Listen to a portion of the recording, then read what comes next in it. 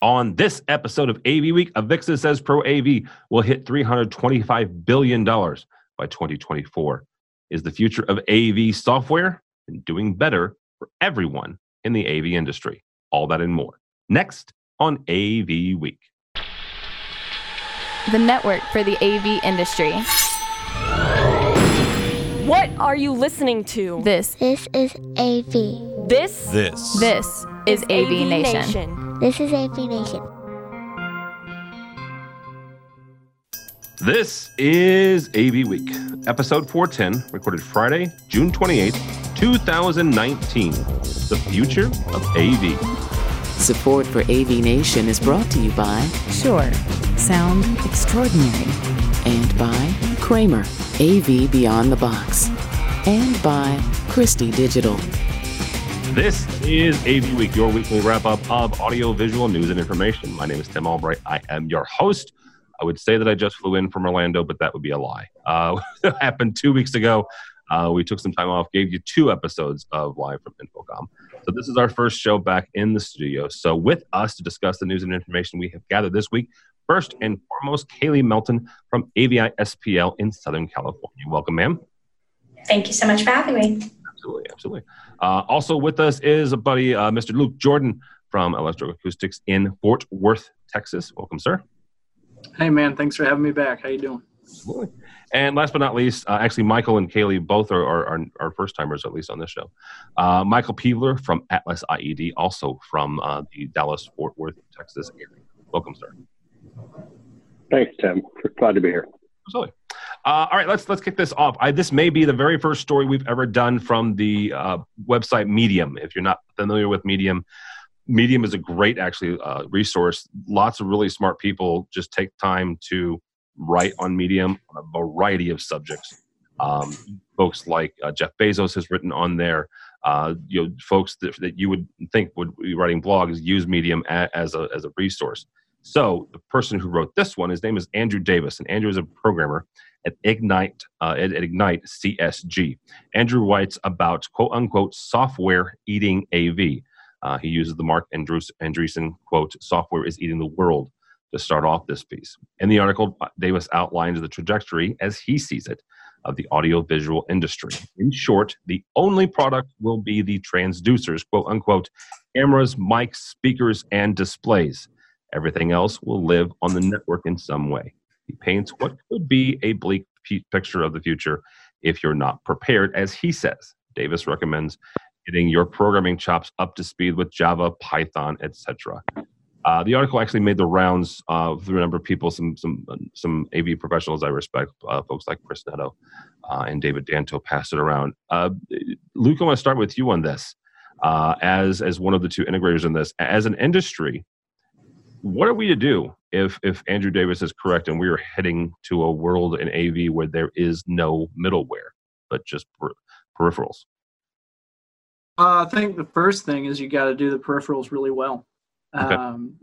I agree that the transducers aren't going away. Microphone, speakers, acoustics, all of that has to be done just near perfect every time. I do agree with the article as a whole that you are seeing a lot of networked audio, video. Dante's doing video now, AV over IP. Things are living in the cloud, and I think you are seeing a lot of IT managers really changing a lot of their internal policies for whose network things live on and what is being communicated and passed around and who's got access. And so that's all being rewritten. So I do think it's definitely moving that way. And I think, you see a lot of manufacturers or a few manufacturers are starting to move into that development side to support that need. But I think the critical part that has to go hand in hand with that is you can currently still do AV without the software side. And so if you're going to move into that software defined space, the physical elements that can't change, like speakers, mics, cameras, everything that's mentioned, that has to be executed perfectly. And it's all got to work hand in hand. All right. Michael, Luke mentioned the manufacturers. What do manufacturers do? I mean, do you guys focus on the transducers? You guys, Atlas sells several of those. Do you focus on those and make sure you do those really, really well, but also make sure that you have the software in the back end to support it? Atlas ID, as a typical example, we've got the endpoints, right? We've got the transducers, the speakers on the end, but they're all being controlled and managed by hardware applications that require software programming. And we're one of many, many manufacturers that require or have a similar model. And so this transition to software driving the endpoints is already in full swing. And it's not going to happen tomorrow. It's going to happen over time. But as a manufacturer, we and most others are already on that transition. All right, Kaylee, you've got a unique position, at least from the rest of us three. You've worked for both manufacturers and integrators as well. So when it comes to this view of the future, how do we get both manufacturers and integrators together? And honestly, the designers that kind of start everything right after they get done doing a site survey, they then have to change their process, I guess, from thinking about starting with middleware, which when I was a designer, that's where we would start, is how many endpoints and outpoints did we have, to really focusing on the peripherals, I guess. So I want to start by saying it was a very well written article, but I think it does a disservice to ignore the future of technology and the new products that are being developed, that are being thought of. You can talk about endpoints and endpoints and how do we design around what is here currently, but without considering there is so much future tech that's still being developed, that's new things that haven't been seen before, that haven't been shown, that will be taken into consideration. And yes, software is a giant piece of it. And yes, programming is integral and imperative if we're going to talk about future state, but you can't ignore that things are changing. And I think that was more what the article was trying to talk about. Don't stick in the past and get stuck thinking that all you have are what's been done before. Yeah. And how do you make that better? You have so much new stuff coming out every single day. No, that's a really good point, is the fact that we still don't know what's going to come next, honestly, to be quite frank. You really don't. So, the needs are changing and developing every day as well. And in order to meet those needs, yes, we're going to have to develop and change and write new programming and change our focus to be customer and client focused.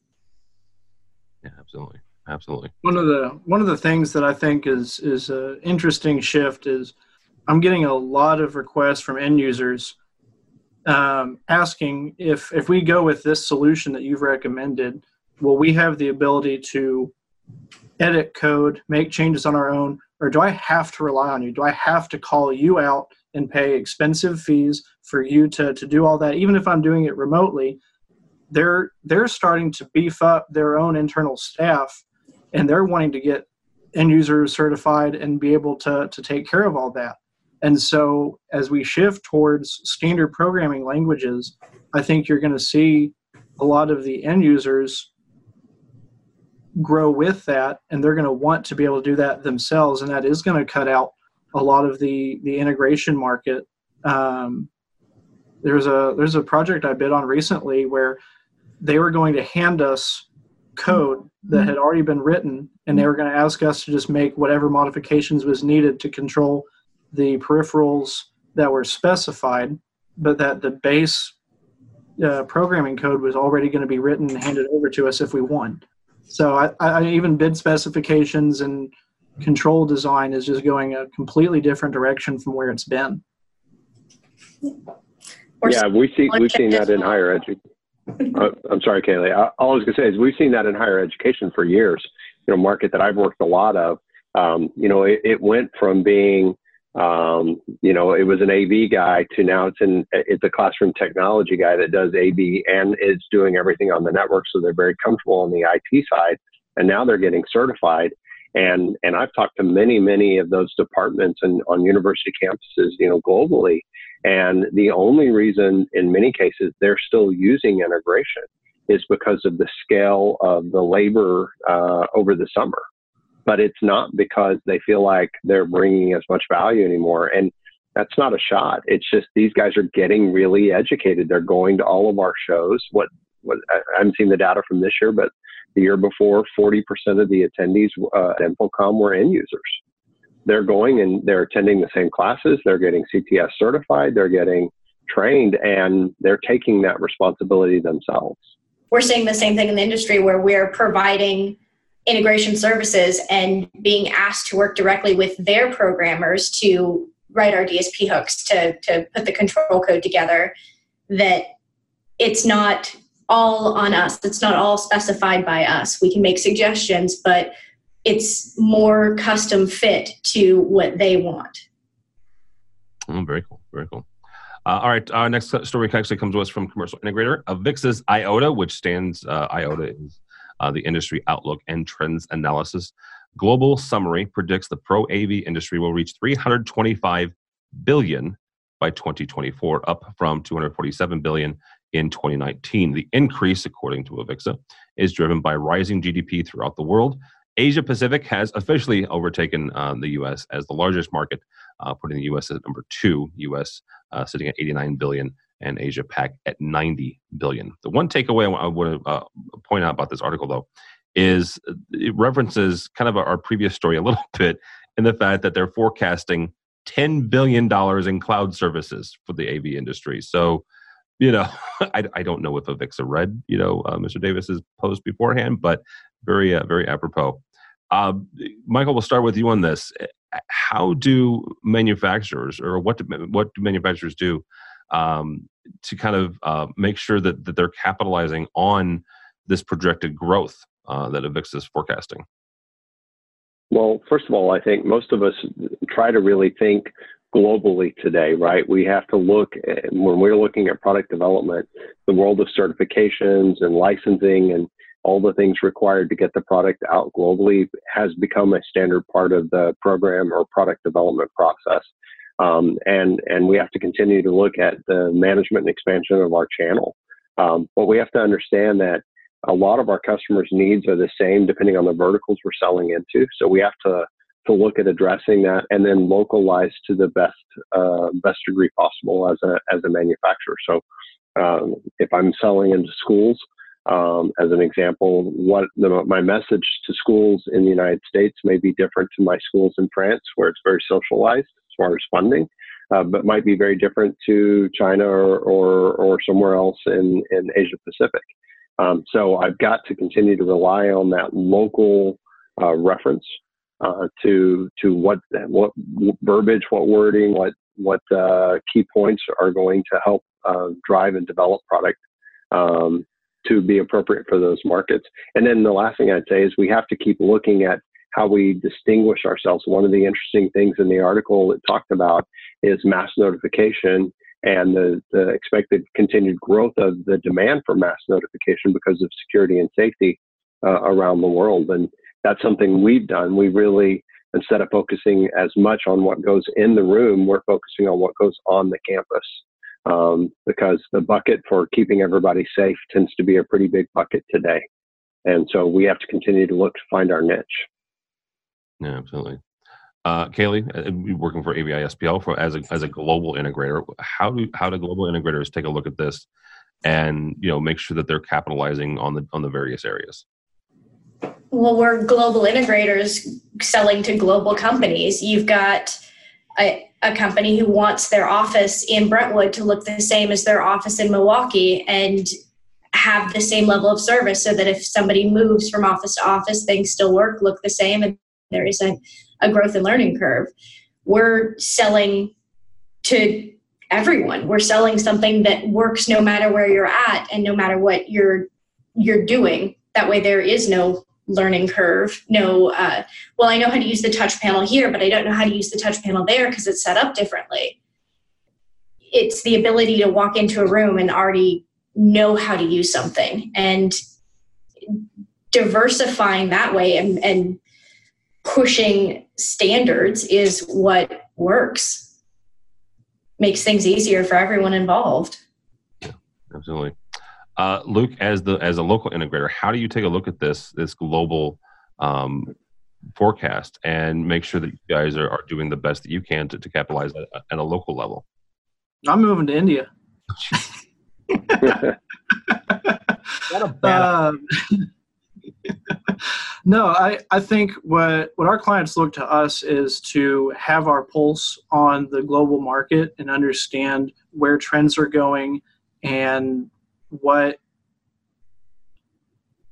meets their ROI, whether that's financial savings, increased efficiency, ease of communication with their clients, or even just communicating to people in the room in the most effective way, looking forward. So I look at this as trying to understand where the global economy is going and what trends are driving that, what innovations are driving that, and then making sure that we're not putting in yesterday's solution, but that we are advising them and guiding them on how to spend their capital and how to stay up with the rest of the world so they don't get left behind, and then just do that really well at a local level as a trusted partner. All right, very good. Final story here comes to us from SCN and our friend Brandy Alvarado. Brandy is one of the driving forces in our online community, as well as with the Women of AVIXA Council. She's actually the current chair. She wrote a piece in SCN about two events in the AV industry that were pivotal to her life. One was positive and one was incredibly negative. The positive was the encouragement she's had surrounding her becoming the Women of AVIXA chair, the encouragement she's gotten through the community. The other was at an Infocom event a number of years ago, and she was assaulted at an industry event, a word that she says, quote unquote, she doesn't use very lightly. The article goes on to highlight other areas in and around the Infocom show that still occur to women in this industry. Before we start with the questions, and we're putting a link to the article as well, personally, as somebody in this industry, as a man in this industry, I want to say to Brandy and to every other woman who has ever had anything happen to them, whether it's been assaulted or you've been shot down or told to shut up and just stand there and hold the product, which is one of the examples that Brandy uses in her article, or mansplained something, because there are smart people, way smarter than I am. Two of my favorite programmers in the world happen to be female, and they are wonderful people and continue to educate folks. This shouldn't happen. Just flat out shouldn't happen is what I want to say. And we are equals in this industry. I don't care what gender you are, what color you are, what religion, what race, what belief you are. We are all equal in this industry, and we should treat each other so. Honestly, I'm going to start with Kaylee on this and flat out just ask straight up, very simple. What can and what should people who are in, I guess, the majority, or just to say what should men do in this industry to support women and to prevent things like this that happened to Brandy? Oh, that is a big question. To support us, honestly, I'd love to see more women in leadership in this industry. The ratio is unfortunately poor when it comes to AV, when it comes to construction, when it comes to integrators and manufacturers alike. The number of women I see out there is far outweighed by the number of men. And if you don't have women in your meetings, if you don't have women in your offices, then you don't have those opinions, those knowledge bases, those outlooks, or even the design perspective. Hotel rooms are designed for men. Bathrooms are designed for men. The temperature control in office rooms is designed for men. I freeze to death. Consider us. Remember that there is another opinion out there. I want you to say that part again about the hotels that are designed. You make a very good point about the fact that not just hotels, but also probably conference rooms as well, that spaces that are designed for folks that are, they're designed for men, and a lot of times the design considerations aren't taken for other people. I cannot tell you how many times I walk into a hotel room and go, oh, look, no full-length mirror. Who is this made for? It's not made for me. Or a fixture that is 6 feet high when I am not. How am I even supposed to reach that, let alone work with that in a room? Absolutely. Mr. Jordan, we'll come with you on this. What can we as an industry do to be better? I think the first step is what Brandy did, what Kate did on Twitter this last week. I think is just be vocal about, see something, say something. I think what Brandy put in the article, what happens is there's a level of uncomfort about saying what's happening and calling someone out. And I understand that to a degree. I have been sexually harassed, just catcalled, and you don't want to make waves. You don't want to call attention to yourself. And when no one is called out in that way, it just perpetuates the idea that I can get away with this, or maybe someone doesn't even realize that they are obscenely inappropriate in their actions and their words. And so I think to plant a flag and say, this is not okay, this is not who we are, I think that's very important. I think the other one is listen. So someone came out on Twitter this last week and said, hey, there's this incident at Infocom, this is what happened. And someone else kind of chimed in and said, man, they tagged Dave Labuscus at AVIXA and said, what are you going to do about it? And he said, and he directly responded. He says, I'm here, I'm listening. Someone made the idea to put something in the AVIXA app for the trade show to where you can report that. And that can go to the staff that is in charge of that show and is providing that experience, and they can directly respond to that. So I was very encouraged that AVIXA is listening and responding to that. Dave's response was, I don't know what we're going to do yet, but this is on our front burner and we are aware of that. So, and then the third one, I think, is just creating a community where people are watching for that. So as a man, I know that this is something I need to be looking for, that if I see somebody that looks uncomfortable, instead of wondering, I hope they're okay, is just having the gumption to walk up and insert myself into that conversation. And if nothing's happening, I'm a fun social guy and I get to make new friends. And if something is happening, I can read that social cue and I can take someone out of a bad situation, or even tell someone that they've had too much and it's time to leave. So I think people need to be bold and to just insert themselves into that situation. I second that. Men who are aware are our best advocates. And we appreciate you for that. Thank you. You're welcome. All right, Mr. I think the other thing, too, is I went to the AVIXA Women's Breakfast as well this summer, and the CEO of Sure, I'm going to say her last name wrong, so I'm just going to say Christine.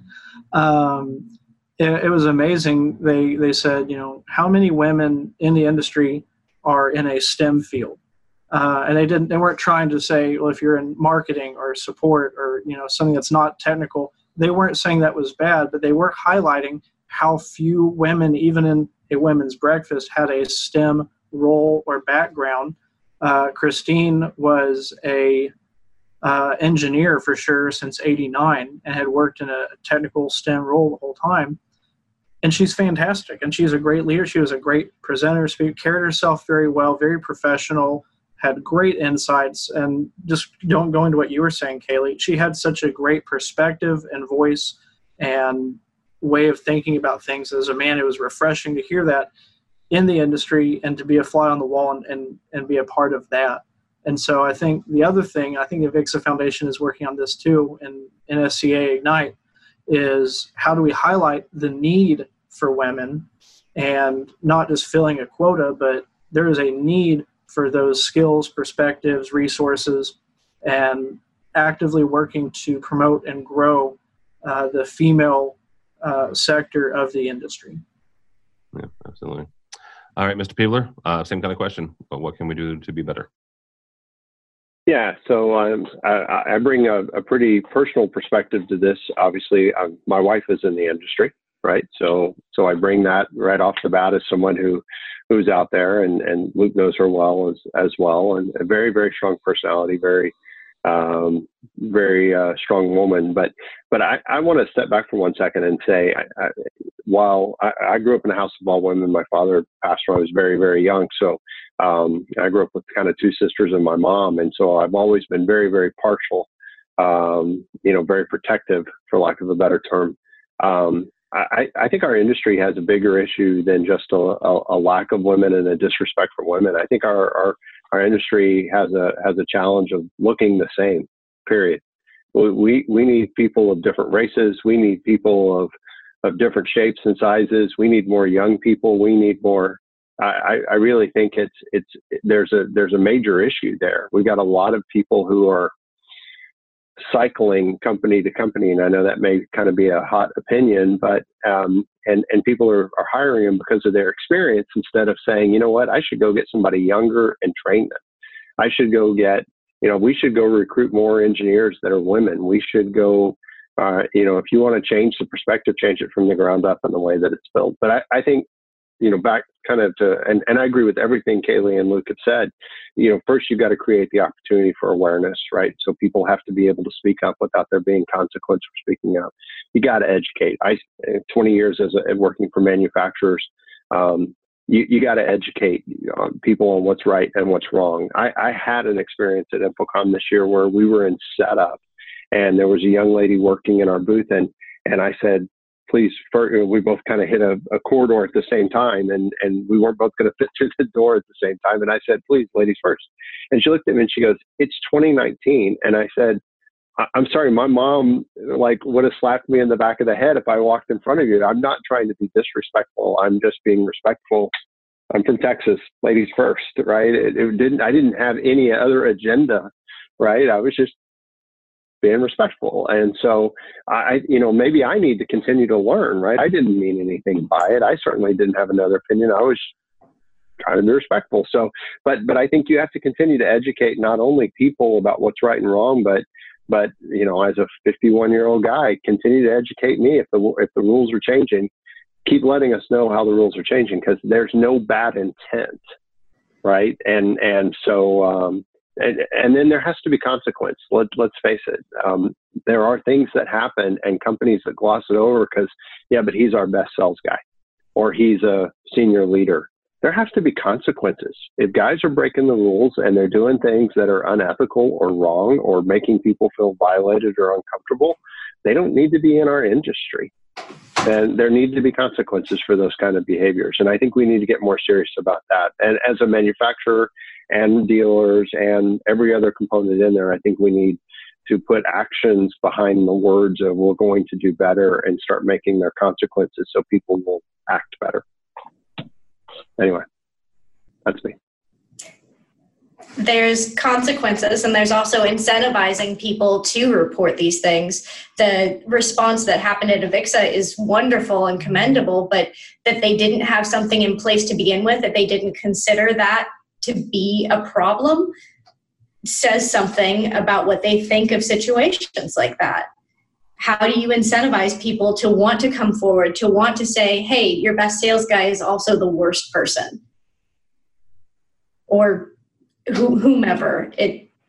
You also incentivize people to want to come forward. Absolutely, because right now, and Brandy in her article, she mentioned the fact that she did not say anything at the time, because there has been in the past, backlash against women who have reported, not just in this industry but in other places, and the entire Me Too movement was kind of a watershed moment of these women coming forward, even though they hadn't said anything for years, because again, in those industries, there was backlash, there was retribution for saying something.